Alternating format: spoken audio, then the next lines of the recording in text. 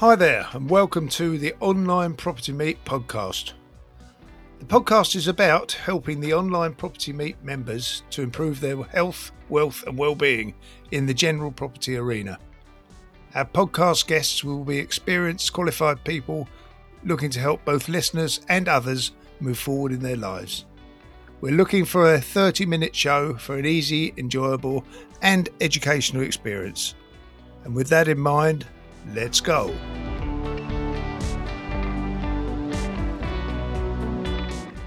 Welcome to the Online Property Meet podcast. I'd like to welcome John McDermott from Town Planning Expert, who's a planner. Hello, John. How are you? Hi, Rob. I'm very well. How are you doing? Not too bad, not too bad. First of all, thanks for being on the podcast. First question is, could you tell us about your early days and background and how you got to where you are being a top planning man? Oh, God. Right. Okay. So I actually started off life wanting to be an engineer. So I wanted to be in civil engineering, and I'm not clever enough for that, to be brutally honest. My GCSEs, my A-levels aren't good enough. And so I wasn't able to do that. And so I went for a degree in geographical science through clearing. I'm one of these clearing success stories where, you know, people who don't get well with exams actually do quite well with coursework. And I got my first degree. And when you finish your first degree, when you've done geography, you've got a couple of options available to you. You either go and work for the Environment Agency, telling people how not to do things.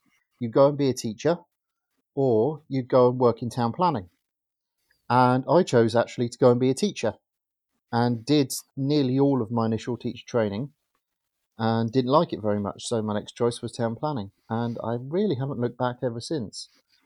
I got my first posting as a planning assistant with Portsmouth City Council, and I stayed with them for 8 years, growing up to a senior planning officer level, dealing with some quite big chunky projects. I mean, I dealt with 250 units on a site at one time. And then the first major recession, the 2008 crash happened, and we were going through restructuring at the council. The council was being asked to cut back, and a couple of years after the 2008 crash, I offered myself up for voluntary redundancy, took it, and went and started my own consultancy. It was something I always wanted to do, and went and did that. Excellent. So that was 2010. We started 2010. We started in planning consultancy, and it's now 2020. So that we've been running our own business now for 10 years, and in one business name or another, and we've always grown it on basis of organic growth. So not forcing growth, not trying to put ourselves where people don't want us to be. I jokingly said to you, I'm sure, on the first time you invited me to the property meet, I said I only go where I'm invited. I'm like Dracula. I don't go where I'm not welcome. You're always welcome here, mate, I'll tell you. There's no problem there. Who would you look to for support, do you think? I have an amazing wife. And I don't beat about the bush on that one. She's my rock. She's the person who holds me up. She's the person who deals with me when I'm completely grumpy. And because I have a planning is not good for you as a profession. It's really bad for you. And one thing it really affects is your mental space. So I have to remain quite mentally resilient and strong quite a lot of the time.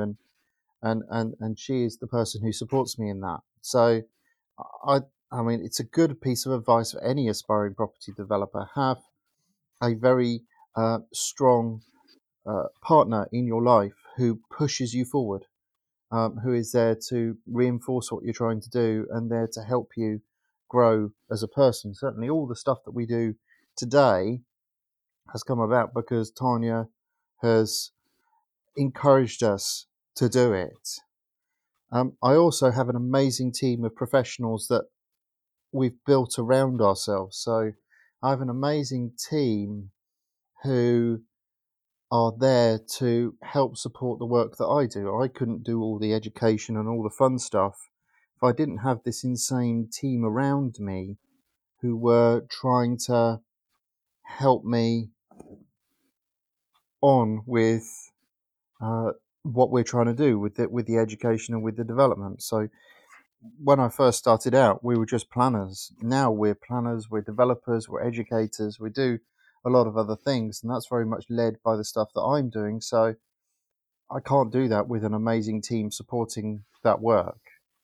And they do absolutely support that work. Yes, I think I've met a couple of the amazing team. Got a development going on in Wales, I believe. Yeah, we're actually on our as town planning expert through one company or another, because we've got a couple of, well, we obviously hold developments in SPVs. So through Town Planning Expert, we've got 3 SPVs on 3 separate development sites at the moment.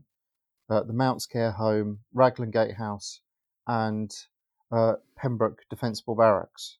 All listed, all special, all amazing. They sound it. And then through our sister company, which we formed this year, which we called Heritage England, and I've no idea how I managed to get that business name, or why no one else had registered their business name Heritage England, but we were allowed to do so. And through Heritage England, we've got an application in for a public house in South Oxfordshire, where we're looking to protect the public house. We're actually looking to keep the pub. It's a vibrant, exciting pub. We want to keep it. We want to preserve it, make it special again. So we're doing things in different ways. Yeah, sounds like a great project. So, what is your main goal in life these days? It's always been the same thing, to be fair.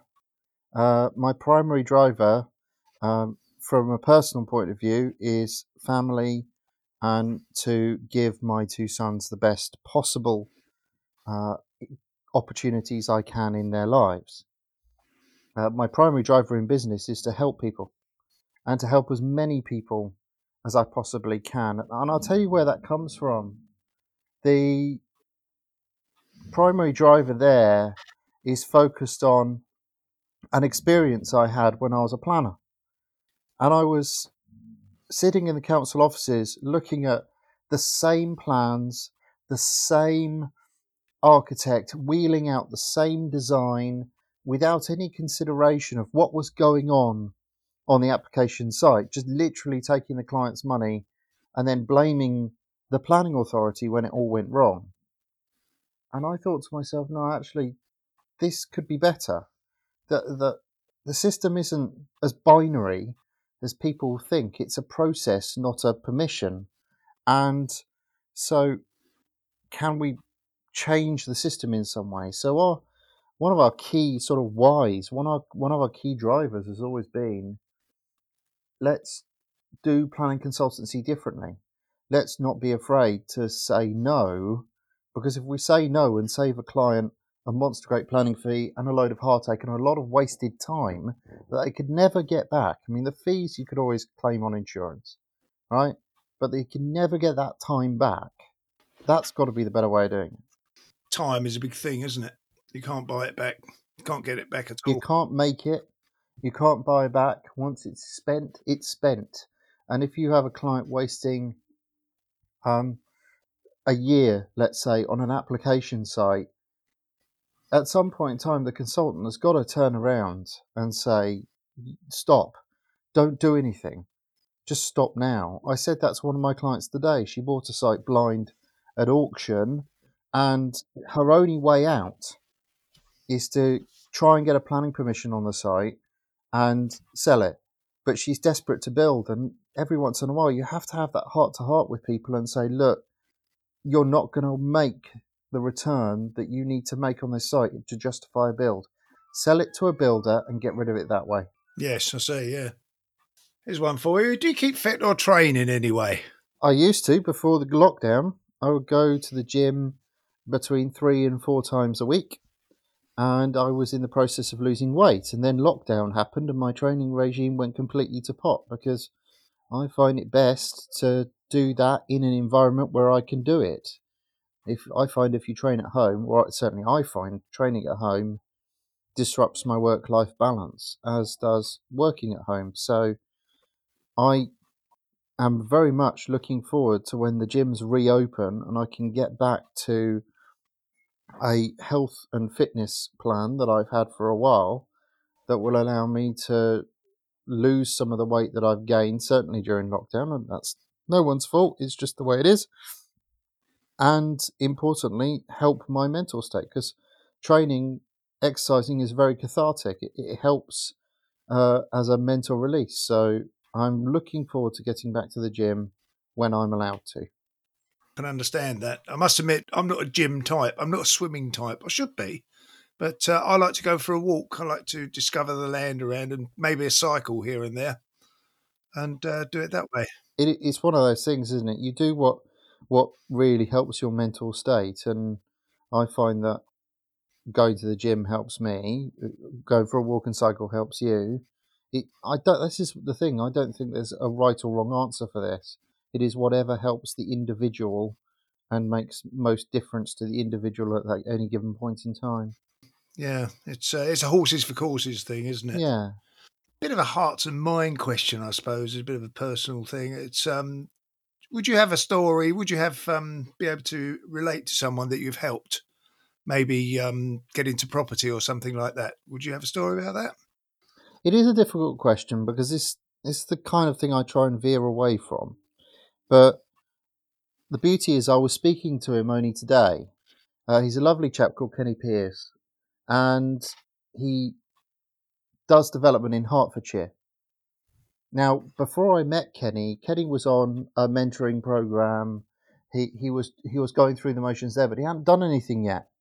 And he brought us a site in that program where we could work out a solution for him that got him 4 flats and retained a shop on that development site. And that might not seem like a very big development to some people, some of your listeners. 4 flats is nothing. But here's the thing. For Kenny, for him, at that point in time, 4 flats meant everything, because 4 flats got him started. And I was speaking to him today, and he said, I've got the bug for this. I want to get on. And we had a chat about 2 other development sites that he was looking at that were identical to the one he had done. And he'd adapted that development package to suit his needs, wants, demands from development. So I think the story follows that in Kenny's case, it was us sitting down with him and saying, right, if you focus on one form of development, if you focus on one thing and put all of your effort into that one thing in order to get it working, it will work. If you split your time and effort across multiple forms of development, it simply won't function. You'll end up getting distracted by this or that or the other. But if you just focus on you and focus on that one thing, then it'll work. And certainly it made all the difference to him, because he is now looking at other developments. He's completed the development he had in Hatfield. It's brilliant. It's lovely. And he's now talking to our team about other forms of development in the same area. Yes, I see. Out of interest, do you work nationwide, or do you pick an area and work, or how do you do it? We, as a company, work nationwide. I say nationwide. I haven't learnt Scottish planning law yet. I'm learning Welsh planning law right now. But I'm sure you are. But I haven't learnt Scottish planning law yet, and Northern Irish planning law is to itself. It's very, very different. So I'm waiting for the moment where I can learn Scottish law, but I'm worried that I'll always push another bit of law out of my head. So I think I'll just stick with England and Wales for the time being. It's probably not a bad idea. Tell me, what tips or techniques would you have for our listeners if they were to start off in property? Oh, great question.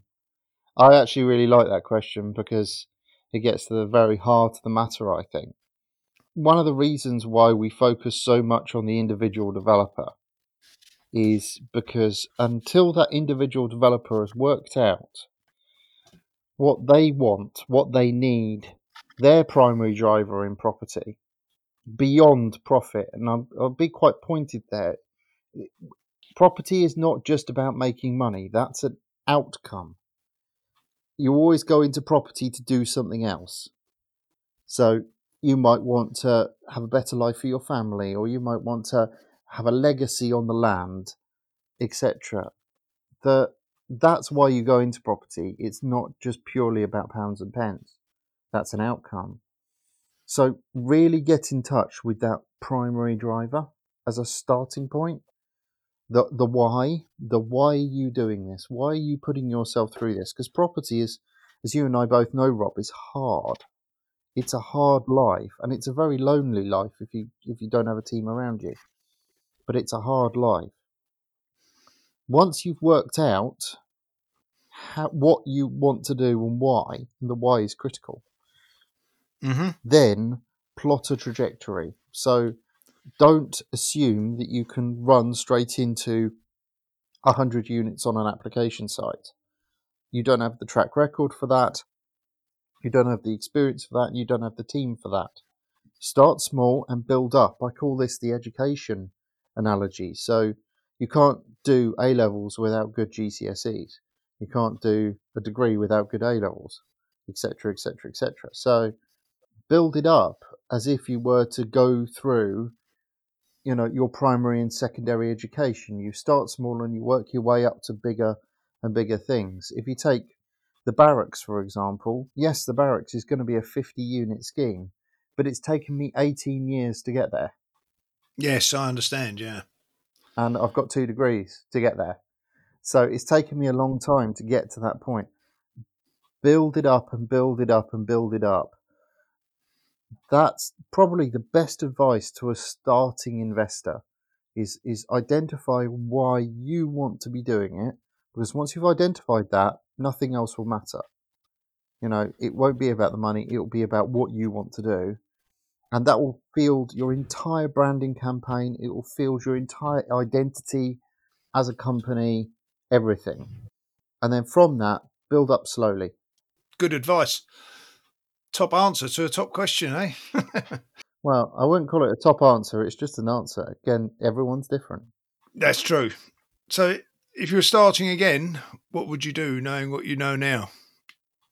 Well, the scary thing is I'd probably start where I am. So I'd probably go into heritage development just like I have done. And I do that because it references my why. My why is about legacy when it comes to development. I want to preserve buildings for future generations. That's what really makes me tick. That's what gets me excited. Everything else doesn't really get me excited. I'm not excited about office to resi conversions. We'll put planning applications through on them and we'll support them to our hearts with 110% of ourselves. But they're not the form of development that makes me excited. The form of development that makes me excited is heritage, is preserving those buildings. And I'd start exactly where I am. I'd start with heritage conversions and looking at how to bring life back into these old buildings. So I think I'm probably where I would be, to be fair. And don't forget, I'm only a young developer in comparison to others. We've only had a development company for 2 years out of the 10 years trading as a planning company. So I still see myself as a young developer right at the start of my journey rather than somewhere near the middle or at the end. Do you journalise or diarise your journey in any way? I do, but as a way to manage my time, not as a way to record it. In terms of writing it down, we have a very, very sensible rule at TPX: one job a day. Focus on one job a day. Because That's a if you good rule. focus on one job a day, you give your clients time that they've asked for, and you give it 100% of your attention. So I've done my one job a day today. I did it this morning. It was a full planning application for 2 houses in the garden of a pub up in Warsaw. So I've done my one job a day, I can move on to something else. So I use my diary to diarise what I'm doing. And it's actually quite interesting looking back and seeing all of the stuff that you've done in a month. It's quite insane, really. But then the other thing we do is, and it's a hobby of mine now, is we have started to record the kind of things that we're doing, our thoughts, our opinions on things on YouTube and on that platform. So we have a YouTube channel called The Anti-Guru. We record our thoughts. I've got 3 to do today, including a bedtime story, to be fair. Oh, excellent. We're perverting the bedtime stories for the planning world. So the last one we did was 3 Little Developers and the Big Bad Planning Authority. And today's perverted bedtime story is Goldilocks and the 3 Mentors. That's the one we're doing today. So sounds great. And they're fun to do. It's a hobby, but it is a way of journalising or recording the journey. There are videos in there about Raglan Gatehouse. There's a walk around video from the gatehouse itself in there. So there's a few bits and pieces that we have been doing. If people want to contact you, how can they do it? There's a few different ways people can get in touch with us. Yes, through the website. That's absolutely fine. They can email us, typically email us direct. I get a lot of emails from people who've watched the YouTube channel, to be fair. Mm-hmm. And then we can help them directly. We have monthly online property meeting ourselves, the Property Expert Community Live, that people can attend. It's free and are hosted via Zoom. And we do a weekly planners question time in our Facebook group, Property Expert Community. So there are a lot of different ways people can touch base with us and see what's and help us understand what's going on with them. Great. So I must admit, I've listened in on a couple of those before now. Very interesting. Very interesting. Would you have any offers for our online property meet podcasters? To be fair, Rob, it's not something we do. No? We actually, I know a lot of property people out there throw offers out left, right and centre. It's not something that we do, principally because we end up discounting or doing something and it devalues the product, it devalues the work that we're doing. So what I would say to your listeners is take advantage of the free advice that we're offering at the moment. We used to do free advice and we brought it back to the world at the start of the COVID-19 crisis. It's called a quick check. It's a half an hour phone call, free of charge. Discuss through whatever you want with us. And it's something that we brought back, but it's not something we just offer to your listeners. It's something we offer to everyone. Oh, that's fair enough. That's fair enough, yeah. I don't know how long we'll be able to keep it free for after the COVID-19 crisis shuts itself down eventually, because of course we opened it up for COVID-19 in order to help the development community keep going, so that we weren't just seen as some weird draconian fee grabbing entity. But if we can keep it free for as long as we can, then we will. Okay, excellent. So how would it's a quick check? What would somebody do? Just Google a quick check? Nip onto our website, fill out the quick check form. They'll get a phone call back, and you can discuss through with one of our planners, and it might even be myself, what you want to do, and we'll give an honest. Granted, it'll be off the cuff. They're quick checks. Their opinion based on first principles, but it will give you an honest steer as to whether we think you're on the right lines or not. Okay, and the website is tpexpert.org. tpexpert.org. Right. John, a pleasure as always. Thanks very much. That was fun. I'll let you get on with your busy day. Thank you, Rob. I appreciate it. All the best. Cheers, mate. Bye-bye. Bye-bye.